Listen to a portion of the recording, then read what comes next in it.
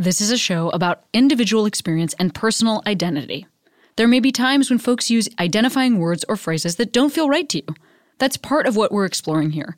Please listen with an open heart, and as always, I welcome your polite, engaged feedback, and I encourage you to continue the conversation in your own life and with your own community. Welcome to Queery.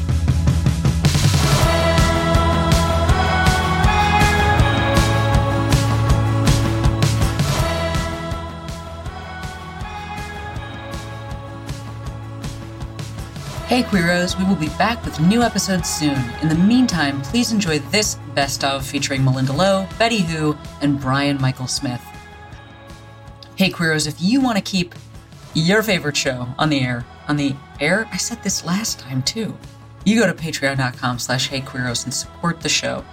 Like Robin Moxley and Beck, Leslie Goditis, Chantel McClelland, Francine Balbina, Trisha Thalmer, Ethan Peterson, Paula Vivadowski, Rachel McIntyre, Caitlin, Stacy, Lavon Sawake, Tanya Josick, Brittany Carlson, Kevin Fry Pickles G, Jackson Carr, Chloe Vicker, Audrey Rower, Carrie Boland, Bobby Dahmer, Morgan Friday, Katie Gagliardo, Jessica Lustig, Liesel Jensen, Danny Alcorn, Brenda Esposito, Jennifer Grindy? Jennifer? Let me know. Fiona, Eliza Dornbush, Mara Barra, Catherine Michaels, Amy A., Jen Graff Perkins, and B. Aaron Talbot. Y'all are the best. But I'm still holding on, darling. I know it's careless. This is how I am first familiar with you. When you were a writer in the early 2000s, can you talk a little bit about the kind of writing that you did at that time? Yeah, I was an entertainment reporter focusing on lesbian entertainment because I worked for After Ellen, which back then my friend started it in her home office. Sarah Warren? Sarah Warren. My friend Sarah Warren started it in her home office, and I had just dropped out of grad school to be a freelance writer. So Sarah called me and was like, "You just dropped out of grad school to be a freelance writer. Do you want to write an article for my website?" That basically no one read at the time, right? It was brand new. So not nobody. Somewhere out there, Cameron Esposito was reading.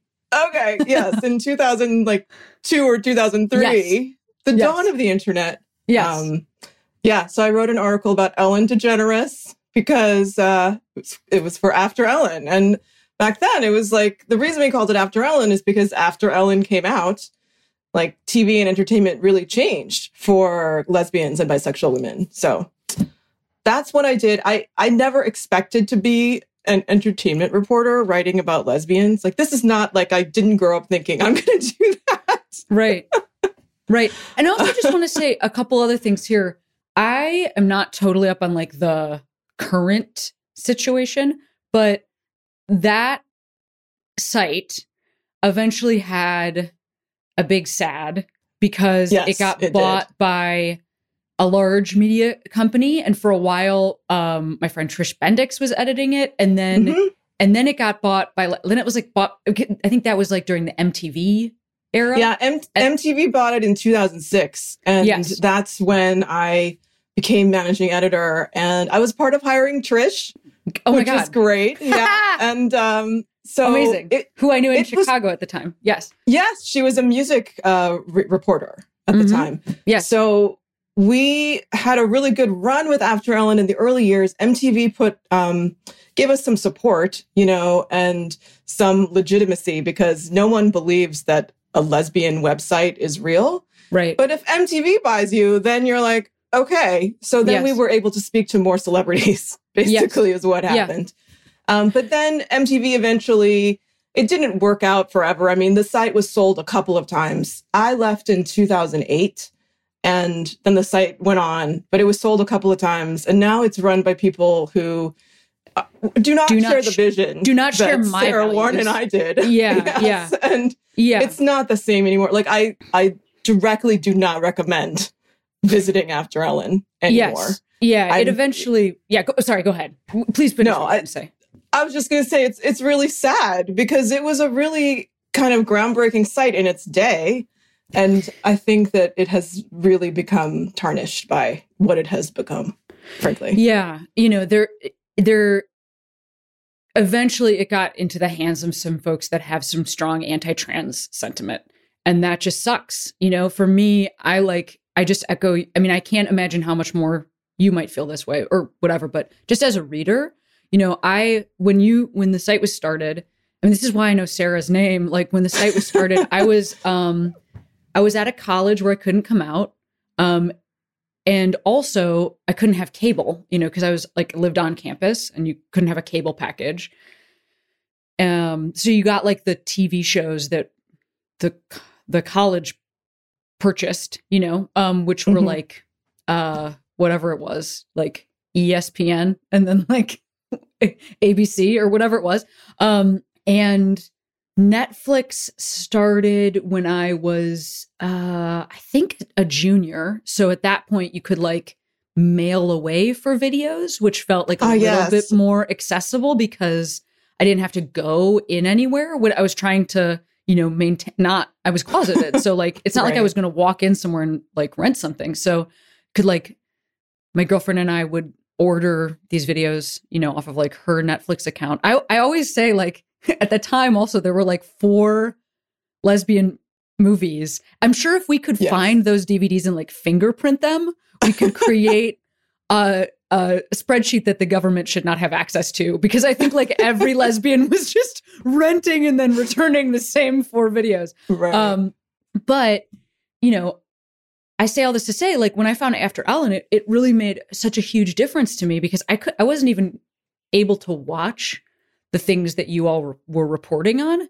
So really like my framing for like lesbian culture and queer culture was like your descriptions. Like, it's like, you know, and then like maybe like a still, you know, like a still. It was so hard to get those stills back then. And I mean, obviously you can Google anything now, but it's so interesting to think back to those times. And like we had small photos uploaded. Yeah. Like you know, they were tiny. Yeah. Well, I just want to thank you. You know, it made such a huge difference in my life being able to read that reporting and like feel like a normal person or like there was something going on that I didn't yet know about from firsthand experience, but like that might be waiting for me. And, you know, I mean, it was really life-saving stuff. And that is why it's so sad that like that's not really a site that like I can talk about anymore as a place it's not a place I visit. I don't go there. I don't read what they have to say. But I did read what you wrote. I wrote what Sarah wrote, and it made a huge difference in my life. Oh, that's so wonderful to hear. Thank you for sharing that. It's really amazing to connect with people who read it back in the day. You know, it was a different time. Yeah. I mean, what was that like for you? Did you have a larger queer community? What was your life like at the time that you were writing that stuff? Well, I had just dropped out of grad school. What were you in grad school for? So, I was going to get a PhD in cultural anthropology. Okay, well, that actually is what you kind of did. So there you go. It really is because my master's research was actually on the X-Files. Oh my God, yeah. I loved the X-Files. I totally turned my X-File fanishness into a research project funded by the Mellon Foundation. It's ridiculous. Amazing. It was the peak of my graduate school experience, and there was nowhere to go but down and out of there. So I left, and I was living in San Francisco with no money because I was a grad school dropout trying to be a queer entertainment freelance writer. Like, there's no money in this. But I almost instantly found a really wonderful network of friends in San Francisco. I had like one connection to a high school friend whom I'm not in touch with anymore, but she was in San Francisco then, and I met her friends. I met her girlfriend, and I'm still really good friends with her girlfriend. I mean, they broke up. It's like I'm not friends with my high school friend anymore, but I'm still friends with her ex. So, well, it's classic tale. Yes. So I was living in San Francisco when I was doing all this After Ellen stuff. So I was very much all gay all the time, you know, in the early 2000s. Amazing. And where are you from? Where did you grow up? I grew up in Colorado. Oh, where in Colorado? What city? Right outside of Boulder. Oh, wow. Yeah. Are you familiar with the area? Sure. I mean, that's like kind of the opposite of growing up in Chicago. Yes. In terms of like close. topography and hobbies and things that people might be interested in. That I didn't know that about you. What was that experience like? How was it growing up there? I did not love it. I admit I didn't love it. I was one of only like 2 or 3 Asian Americans in my school. I was also one of 2 or 3 queer kids in my class. We all were friends with each other, and we were not out. None of us knew anything about this until after high school. It was kind of an alienating experience growing up there, and I really left as soon as I could. Like when I went to college at Wellesley in Massachusetts, and that's when I almost immediately began to come out. I mean, Wellesley's a women's college. It was very, everybody was coming out. I remember one weekend, all of my college friends came out at the same time. It was quite a weekend. Wow! Congrats on your college experience. That sounds pretty amazing. Yeah, but then I wasn't ready to be out, so then I kind of tried to be straight for the rest of my college experience. That was really stupid. I mean, I gave up like 4 years of being gay at Wellesley. I'm so sorry. It was really a bad decision on my part. Yeah. Well, this is all okay. So I love your book. Last Night at the Telegraph Club, which you won the National Book Award for. I loved it. It's such a good book. And I will also say, like, I guess because it's young adult, like you said. Yeah, it's been published as young adult. Yeah. In the UK, it's published as adult. So yeah, it has a bit of a crossover. Yeah, I would say it feels very crossover-y to me anyway. Like, I think there's a real maturity for your characters. And then also like, yeah, I mean, even just their age. I don't know. I was listening to The Price of Salt because it was the holidays recently. And that is one way to celebrate the holidays, is to re-listen to The Price of Salt. And, Therese is like 19 in that book. Mm-hmm. So, and I don't think that's, I think that's an adult book. So anyway, I will just say, yeah, not that there's anything wrong with young adult, but it does feel like a very young adult book. Like I felt like Last Night at the Telegraph Club, I felt very seen and related to the characters a lot.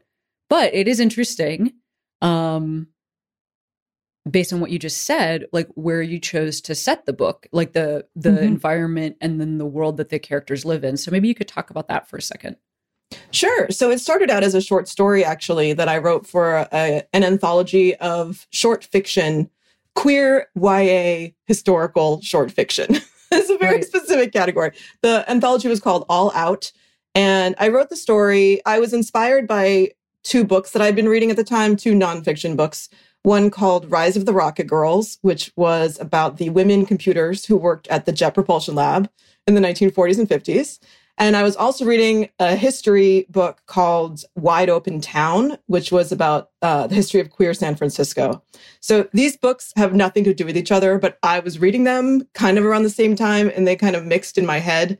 And I came up with this character of Lily, who is this 17-year-old high school student who is obsessed with rocket science because her aunt is a rocket scientist, or she's a computer who works at JPL, and she wants to be like her aunt. But also she's starting to think she might be a lesbian.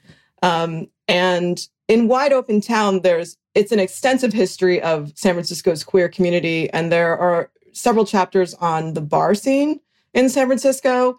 And you may not be aware of this. Well, maybe you are because you read the book. But in the 40s and 50s, there were a ton of lesbian bars in San Francisco, like dozens, within a small area around North Beach, which is right next to Chinatown. So if you're familiar with the geography of San Francisco, it's like... I am. Yes. When I was just there, I was I just was there. I can't remember when this was. It must have been the fall, because it was like a brief period of time where we thought for a moment that it might be wise to do stand-up comedy. Like, I don't know why we thought that, but anyway, so I performed at Cobb's, which is very close, which is in North Beach. So I was walking through North Beach and Chinatown and had that experience in the fall.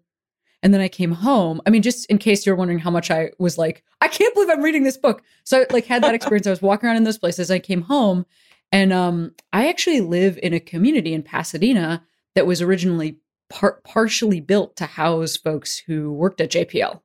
Oh my God, amazing. Yeah, like it's a couple stops down the freeway from me, but I think actually more people live here than anywhere else. Or at least at one point, more people lived here that worked there than anywhere else.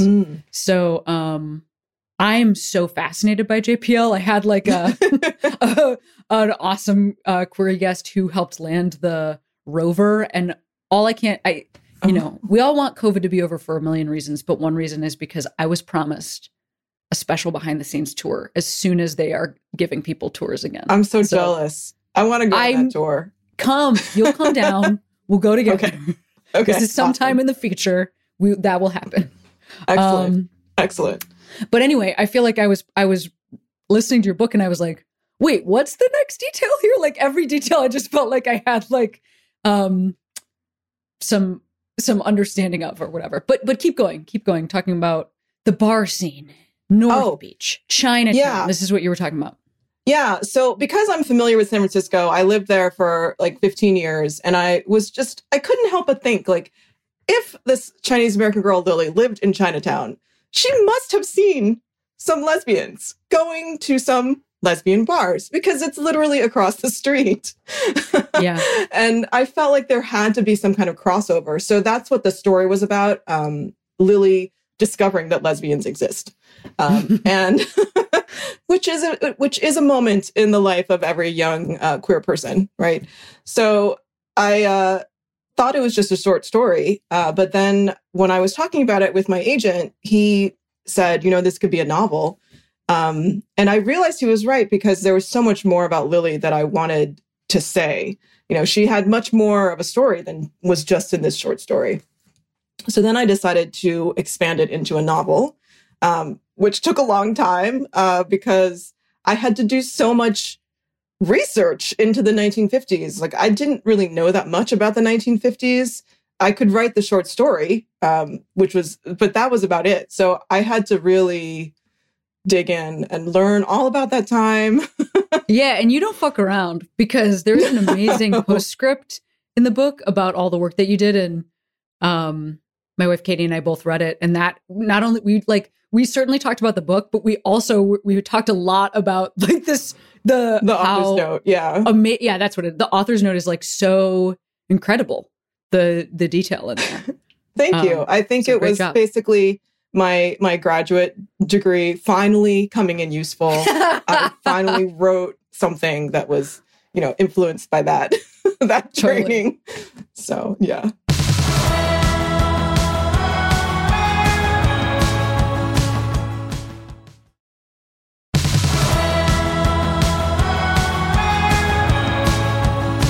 This has nothing to do with what we're talking about, but I would be remiss if I didn't mention it. Your hair looks amazing. Oh, really? I think so, yeah. We have really powerful hair together. Here, I know we do have really powerful hair. I know. I slept on it today. Sometimes, you know, you blow it out and then the next day you're like, oh, this is really working for me. And this is my slept on. It looks really good. How long has this been the hair you're doing? I have had short platinum hair since I was 20 years old and I'm 30. So talk to me about what happened right before you had short platinum hair. It's funny. In high school, my hair was quite long, and my hair's really curly also, kind of a dirty blonde, natural color. And it just sort of got shorter and shorter. Like senior year, it was to my shoulders. And then my freshman year of college, it was like I had this weird, short, like but very unflattering kind of haircut. And I was just trying to figure out, I got short hair the first year of college. And then I just kept trying to hone in on my actual cut for it that really worked for me. It takes a while. Yes, I feel like you relate. And then I sort of figured out that I was like, oh, I think I need to just like keep, the more butch I went, the more cool I felt. And the more like I felt like it was me. And I was like, oh, maybe I just shave. So I've had it, my whole underside of my hair is all shaved off now. And so back for another game. You know it. What's going on? Just one more week till Max Fun Drive. Hard to believe. It's been a heck of a year since the last one. We're now a worker-owned co-op. We raised $50,000 for charity last year. And we've added a bunch of awesome new shows. But do you think we're ready to do it again? Absolutely. Lovely new gifts are lined up. The episodes will be amazing. And wait till everyone hears the bonus content. Yeah, plus they know to go to MaximumFun.org/newsletter, so they're getting all the news. Oh, like that meetup day is on Thursday, March 21st.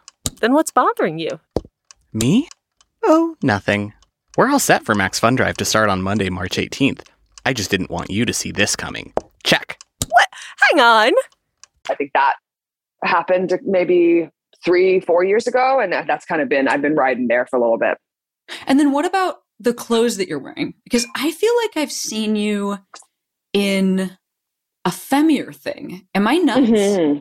No, this is sort of it's not new for me because I've been living at home with myself and outside of the public eye, that people are perceiving me for the first time. And everybody's kind of been like, oh, you're doing a little bit more of a dad thing. And it's definitely been a work in progress of kind of finding myself. And I think with taking the time away from the world, all of us did for a couple of years, I have been working on just sort of like looking around at my life going like, what do I really care about? What don't I care about? What feels like me? What have I been doing just because everybody else does?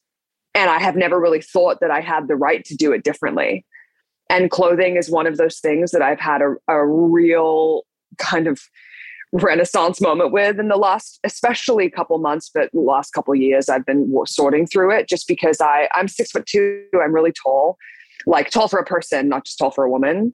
And so like my clothing body trauma from just like never fitting in, both like literally fitting into clothes and also sort of like, systematically being like the tallest person in the back of the picture. And you're sort of like, it's like it becomes your identity in this sort of strange way.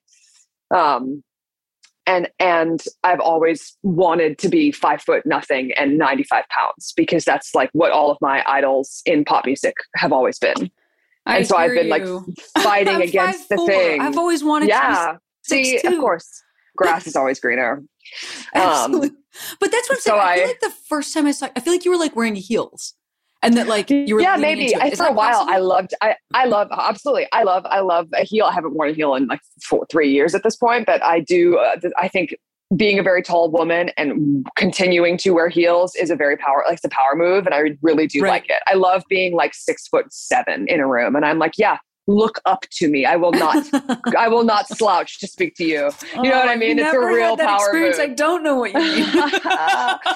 Yeah. But actually that's not true. I've been on a stage, and being on a stage means that you're the tallest person in the room. So absolutely. I've had that experience a million times. So wait, I want to ask you some other questions about this. So how is this changing also outside right now? Like I'm talking, you're in your hotel room. Like, I don't know. Is this also changing in your public persona, what you're wearing? Yes. I am in a phase of experimenting right now. I think that I have realized what I definitely know is that I don't feel comfortable doing what I have been doing anymore. So now I'm going, okay, well, how do I want to do with that? And I think the biggest thing that I have yet to solve is what I want to wear on stage. I think it's a real battle for me still. I think in the world, when I'm doing press, I feel so comfortable wearing clothes that feel like they actually fit me, which turns out is men's clothes because they're made for taller people. Literally, that's like as simple as it was. I was like, what if I just wore what looked like looked good on my body? And the second I unlocked that, I was like, oh, I only shop at men's. I don't want to see a women. I want a suit. It has to be a men's suit. I don't want a women's cut of a suit to be within 100 feet of me. Like I am so finding something, and it's making me feel really powerful. And also I think so much of, for better and for worse, I'm someone who likes to be perceived by the world at large. And my perception of myself has come through so much of the way that people speak to me about me. And so I had to work through a lot of that during quarantine. I didn't have anybody to perceive me. So I was like, this really has to be about me and what I want and how I feel, which is kind of where all of these questions and conversations came from. And now that I'm going back out into the world, very tentatively and quite vulnerably, being like, I don't know if I figured it out yet, but this is, I think, the new thing that I'm doing that makes me feel good about myself and really like proud of myself. How do you guys feel? you know, the way that I have been held and sort of like perceived by everyone around me being like, this is such a cool vibe for you. I'm like, oh, great. Okay. If you guys are like, nobody cares. No one has like hateful thoughts about it. We're all safe here. Like, I guess I'm just going to do what feels really good and makes me feel cool and powerful and hot. You know, I think that's all you want to feel. I mean, this is, you know, I think about this a lot, which is why I'm asking you about it. And I think that anybody who's listening who, you know, we have really specific jobs, but the translation here is like every queer that I talk to that doesn't really understand, that has like a harder time figuring out formal wear or like work wear, because I really think that those things are things that have like here is the women's version. Here is the men's heavily version. gendered expectations. Like on the weekend, jeans, like even that, the cut is so different, but they're all jeans. Like it's like, and then, I do. You know, I know exactly what you mean. So then I love having this conversation with you. I'm so happy to be talking about this. Yeah. But like to a wedding, it's like, there's not even that level of overlap. That's like, we wear t-shirts and jeans on the weekend. You know, it's like to a wedding, to give a presentation at your job, you know, and I think this is something that a lot of people have to navigate, because then there are expectations around like professionalism and like taking the job seriously. And just we are not the only people who are looked at. It's like more acute in that like there are specific times and places where I'm very aware that that's what's going to happen. But I find that this is a pretty queer experience. Because then the other side of it is also the person that I hear from so much that's like, well, I don't read as queer. So like, then that has its own set of challenges. But yeah, for me, I'm constantly, both and. But I feel like I'm constantly navigating stage wear. I'm like doing something right now that I have not done previously. And I'm curious to see how long I stick with it, where I'm wearing like, sort of, I guess sort of boot cut jeans would be what they are, with like a t-shirt tucked in, and then cowboy boots with like a more aggressive heel. And it's like, I think in my mind, cool vibe. But I think in my mind, it's like dazed and confused is what I hope that it looks like. Although I'm with you. I don't I am a not rail thin person. So, but I'm very thin. I'm just not rail thin. So clothes don't drape on me. They sort of like, they sort of frame my bod. And I do really oversized for that, because like, that's also the other thing is I think the shame of getting a fit that you like because you're afraid of the size on it. Like that was something that I had to really come to terms with, being like, okay, if I want something that fits me like tight, I'm a large. If I want something that feels in a t-shirt, if I want something that looks like I'm sleeping in someone much bigger than me's t-shirt, which is kind of the look, I need a 2XL minimum. And I'm like, I spent so long being like, well, I don't want to buy, you know, I would buy a medium and then never wear the shirt because I was telling somebody that I was buying a medium, or like it made me feel better or whatever it was. It's such a silly, arbitrary thing, but it did that kind of shame of having to size up. Did live somewhere in my subconscious. And so the second I was like, literally, who cares? I just want to look cool. I just want to feel cool. I want to feel good about myself. And the second that I sort of arrived at that place, I was like, oh, like literally, who cares? That's so interesting. I mean, I hear you. That makes so much sense. For me, I do tend to want to wear things that, at least on stage, maybe not so much in my like civilian life, but on stage, that are a little bit tight. Because I have large breasts that if like the shirt like hits the end of my boobs and comes down, I'll tell you who does an amazing job and who has like changed my perception of what can be worn in public is Billie Eilish, because like the way that t-shirts look on her, where they obscure her figure to a degree that like, cause I have that body, I have the body that she does. And I think for me, gender wise, I feel like it like makes me look like I'm just a different size than I am. And it also, I know exactly what you mean, more feminine than I want to look. So I have leaned toward. How do you feel about binders, if I may ask? Yeah, it's a great question. I don't bind. For a while I wore in my 20s, I wore that like very sleek and comfortable combination that was like a sports bra with, do you remember those tank tops that had a bra in them? Yeah, of course. Oh, But, like, yeah. But I would wear a tank top Double. with that bra in it. And so I would like smash myself down as much as possible. For me personally, I actually like the definition of individual breasts, which I feel like that just kind of made everything look like it was like one sheet. And it's not like what I prefer. Maybe someday I have thought about and like taken some steps towards like, maybe it's a breast reduction, but I also think there's other options, which are just like when I see my boobs, I honestly feel like this is just, to me, it actually feels like it looks like pecs to me. When I look at my boobs, like that's what it looks like to me. It's just about your perception of yourself. That's all that's all that really actually matters. Of course, as you see yourself, and I'm trying to really work through this. Binding for me is like a depends on the day situation. Like some days I feel the same way as you, where I'm like, I want like a real bra to look like a real bra. And then other days I'm in a t-shirt and I'm like, I don't want to feel particularly, I want to look more masculine today. And I want to feel like that person today. And I'm such a Libra. I feel like that's a balance. Giving myself When's your birthday? October 5th. Oh, mine's October 17th. Oh my gosh. Okay. Look at us. See, this makes so much sense. Yeah.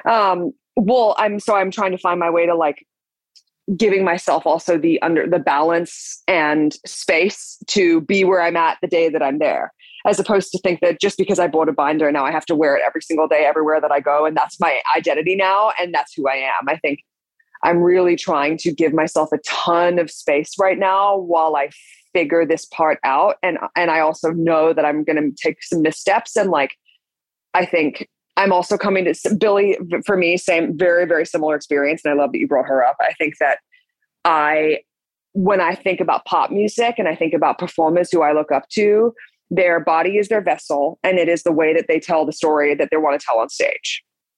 And because I'm a dancer, I do feel like I relate to that. And I dance a lot on stage. And so that is a part of the thing that I do. But then it ties into your body being about your value. And if you don't feel like you look good enough on stage, and at my fittest, I look at myself on stage and all I do is critique myself, especially when I have this thing where I think I should be naked on stage because I think I look better when I'm wearing less clothes. And now I'm trying to be like, well, what if I do the opposite and just experiment with it and see how it feels? I'm like really trying to find my way there. But I keep reminding myself, like, every time I feel bad about myself or I'm having a moment in my body, I keep being like, nobody listens to my music because I'm thin. No one comes to my shows because I'm skinny. It's about the songs. My value in this world and in my career has nothing to do with my physical form. This is the body I'm in. I don't want to hate the reality of my life anymore. I spent so long being like, wishing it was different, and it's not. This is my body. How cool. It's fine. I'm fine here.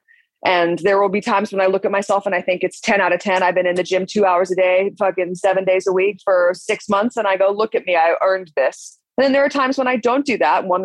That time is right now. And that's, I think, why I'm having to think about it so much, is because I'm not feeling like I'm in my best self physically. And so I'm like, I don't want my experience in the world to be about my physical body and perception. If I just take that off the table, what does that feel like? What does it look like? And for me, dressing, sometimes more masculinely, but especially like sort of in less stuff that it just makes me feel uncomfortable when I think about wearing like stuff that my side is popping out and I have a little muffin top thing. I'm like, no matter how comfortable or hot people think that I look, what's happening in my head is me saying like, oh my God, how are people seeing do I look bad? Do I look fat? And I'm like, I don't want to think about it. I want to be like, I know I look cool. When I wear a suit to an event, the number of women who come up to me and they're like, oh, I wish I was wearing what you're wearing. And I'm like, gals, anybody can. You can do whatever you want that makes you feel good. And if that's wearing the tiniest mini skirt that is like the hardest thing to walk in on the planet, then I love that for you. But like giving yourself permission to wear something that makes you feel actually comfortable is like, sounds like now that I'm saying it at the end of this, monologue, I'm just like, it sounds so stupid, and it sounds so easy, but it's not. And it's taken me a long time. I'm still in it. I don't think it sounds easy or stupid. I would also imagine that what age were you when you reached the height that you are now? 12 years old. I've been 6 foot since I was 12. And I would imagine that people probably talk to you a lot about your body size and have for your entire life. And then especially like, It's the first thing people see when they meet me. It's like Right. the number one, like that is how I come into the world and people go, whoa, you're tall. And I Yes. spent literally the first 10 years of my career yes, actively making creative choices to try and not have that be the case when that is just the reality of my life. And now I'm Yes. like, oh, I just have to, that has to be the thing now. right. Yeah. I mean, and then I would also imagine that like, and I think that's true for like all women who are tall. And then I would add to that like, when you're somebody who performs on stage, then people love to comment on like the discrepancy between their perception of you and like what you are when they first meet you. So I would imagine it's that even more heightened, you know, especially like the music industry, people want to talk about your look a lot. So I got to say, I mean, everything you're saying doesn't sound weird. It actually just sounds like, how could you not sort of internalize that? I think it's really hard to receive a ton of feedback around something and not like be affected by that. I mean, I think that's like what people are talking about when they're talking about microaggressions. You know, I just the other night, I was like, I had this audition that my wife like read the script with me, and then I got a call back and like was meeting with the producers, and I got in the room and the Zoom room and was just like, oh, this is going terribly. And after the call, I like went and sat down next to my wife and I was like, that like felt like it went so badly. And my wife was like, you know, that script was like not for you, right? And I was like, what? And she was like, it was like a stereotype of like I like knew people involved in the project, and usually I can sniff this out, but I don't know how I like missed it. But it was like the punchlines that this person was supposed to be hitting. It was like a butch lesbian, but the punchlines were like calling somebody a bitch or like talking about having a period or like trying to like fuck everybody. And it was just like, it was like this person that I'm not like, I'm so glad that like Leah Delaria exists, and she's a little too old for the particular role, but like this role was meant for Leah, who's so good at what she does. But I'm not that person, and sometimes I try to be. And and that's like a huge maybe learning lesson. I think every person, especially in the creative business, but in so many worlds, when you miss an opportunity or something, it's easy to be like, to linger for it, especially as an actor. And it's like, all you do is get turned down. You know, it's like, I can't tell you how many auditions I've been out on in the last 4 years. Well, sent in for, because now we don't go out on auditions anymore. And I haven't booked a single, you know, I've been in one movie. I've taken probably 250 auditions. You know what I mean? It's like, that's not a great ratio. You get really used to being rejected, and it can be really defeating. And I think that understanding, having some kind of fundamental belief that the thing that will be right for you isn't any of these things is really hard to believe when you have yet to find the thing that is right for you. Oh, that's a good point. Yeah, well said.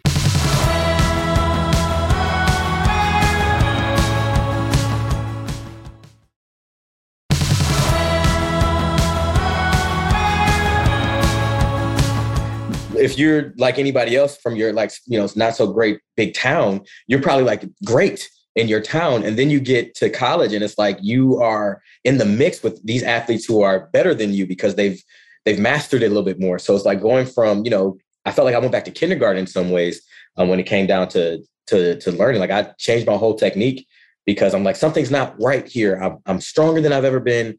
And I'm not throwing any further than I was, you know, sophomore year or whatever in high school, or so it felt. And so having to have the mental fortitude to like deal with that feeling of something that is usually easy being more difficult, and then working through that and like a lot of trial and error, and then competing, you know, like we're trying to win championships, and I'm competing on top of new classes, new rigor in the classroom. And then I had a partial scholarship for the first couple of years, then I got a full scholarship, you know, so then also having to work to, you know, how do I manage, you know, paying bills and stuff like that and getting used to all that. So it was a lot. And then for me, about halfway through sophomore year, it's like, and then also, what is your gender? Right. So, I right. mean, That. heavens to Betsy. So wait, talk to me about what you were just saying. So this is an understanding that you have yourself starting in college. You were on a track scholarship. Would this have affected your ability to continue having that scholarship? Like this new Yeah. knowledge about yourself? Well, not even just the knowledge. It was more so what can I do about it? Because, this was fall of 2002. And I had went through a period in late high school where I've always had this dissonance, and, it's getting worse when I was in like middle school and high school. And like, I kind of found some balance, but I'm like, I don't know, I'm struggling. And my mom was like, well, maybe you're struggling so much because you never really tried to be a girl. Like, you've always been fighting against, and you never really like tried it. And I'm like, that's true. I never really tried. Like, I've never really leaned into like, being a girl, but maybe I should, okay, I'll try it. So I tried to be more feminine, try to dress more feminine, try to like pretend that, when I play football, I just play football, and it's just this other little bubble, and everything else is what matters. And, just trying to separate myself from, who I was when I was really young, and, who I am when I play football. And I'm just this girl. And so it was kind of tricky in high school to do that because it didn't quite feel right. But I'm like, okay, at least when I get to college, nobody knows my past. Nobody is going to, interact with me, as if I'm a masculine person, and I can start from scratch. I have this whole new identity, and like, it should be fine. So freshman year I came in like trying to be as girly as possible, but it was like, no matter what I did, people would always go, you're such a guy. Oh, you remind me of my brother. And I'm like, I'm trying not to. So it was really frustrating because like, why am I doing all this? So I feel like about sophomore year, it was really much like, why am I doing this? When does it stop? When am I going to be able to just do what my friends are doing right now, which is just outside, they're playing with each other, they're running around, and they're interacting with each other in a way that's just natural. And like, I feel like I'm always pretending. I always feel like I'm dressed up. I cannot wait to get away from everybody so I can go to my room, be by myself, and just dress how I want to dress and be who I want to be. It's like, why am I always trying to escape my life? I keep trying to escape my life, and I hate it. And I don't know what to do. I was like, well, okay, well, maybe this ends when, I get married and I have kids. I'm like, no, because one day my husband's going to come home, is going to find me like wearing his clothes and his underwear. And I'm going to try to explain that to him and the kids, and it never goes away. So I'm like, okay, well, maybe, when I'm a woman, I was like, and it just really dawned on me at that moment. It's like, that's where I'm going. Like, I think I was 19, and it was like, I had been spending all this time trying to be a girl. I never really imagined like womanhood and like being a woman. And I tried to picture myself as like a 30-year-old woman. I realized that's the inevitable. And it felt so foreign to me, and like, I'm like, how? And I never felt lost like that before. I never felt like I never had a future. I didn't necessarily feel like it was like a suicidal ideation. Like, I just want to leave the earth kind of feeling, but it's just like, what's going to happen to me? That can't be my future, but I don't know what can be. And I felt like I was like praying. I was like asking, like, there has to be a way. There has to be a way. And it was just like very quiet, sort of like, there is. And I was like, and it's like, what you don't allow yourself to ever think about. It's like, you've seen, my point of reference at that point was like Jerry Springer. It's like, there are people who live lives, they change over, and there's the two words, sex change. It's a thing. But, I was like, I don't know, God and da-da-da. I was like, let me just look into it. I've never entertained it. I've never allowed myself to entertain it. And so I got up, I went to my computer, and I asked Jeeves, like, sex change, female to male, like, is that a thing? And I came across a couple of little blogs, but I came across Jameson Green's website. And it was like his biography, kind of like promoting his book. And it just had like, bits about how he grew up, the picture of him when he's a little kid, the picture of him when he's like an awkward teen, a picture of him when he was like a, awkward, like older lesbian woman. And then a picture of him after he started transition. And it was like just this man. And I was like, are you kidding me? And it was like, the scales fall off your eyes. And I was just like, my heart opened up. I just felt like so much lightness and relief. Like, finally, like, it's not just me. There's other people like me, and I have a path forward. And I had a lot of internal stuff to get through about like, asking, is this for me? Is this what God wants for my life? Is my parents? How am I going to navigate it? But in my heart, like, it just unlocked. It's like, I knew I was going to do it. It was just, how am I going to do this? And then how am I going to do this as a college athlete on a scholarship for a women's track team? I didn't have the answer at that day, but I slowly started to look into it. And I just kind of got to a place where by my last year, it was like the only place I really existed, as a female was when I would have to compete. which was really difficult because I was getting really good. And, like it was almost to a place where we could start training for the China Olympics. It was like, I can't do this. Like I'm looking Wow. forward to Wow. like, I can't take hormones. I can't do any surgeries or anything like that right now. And it's like, that's the choice I have to make. Either I'm going to be my true self or I'm going to keep this up. It's like, I can't go on like this. Wow. Wow. Wow. So you were like really good. Yeah. Mm-hmm. Wow.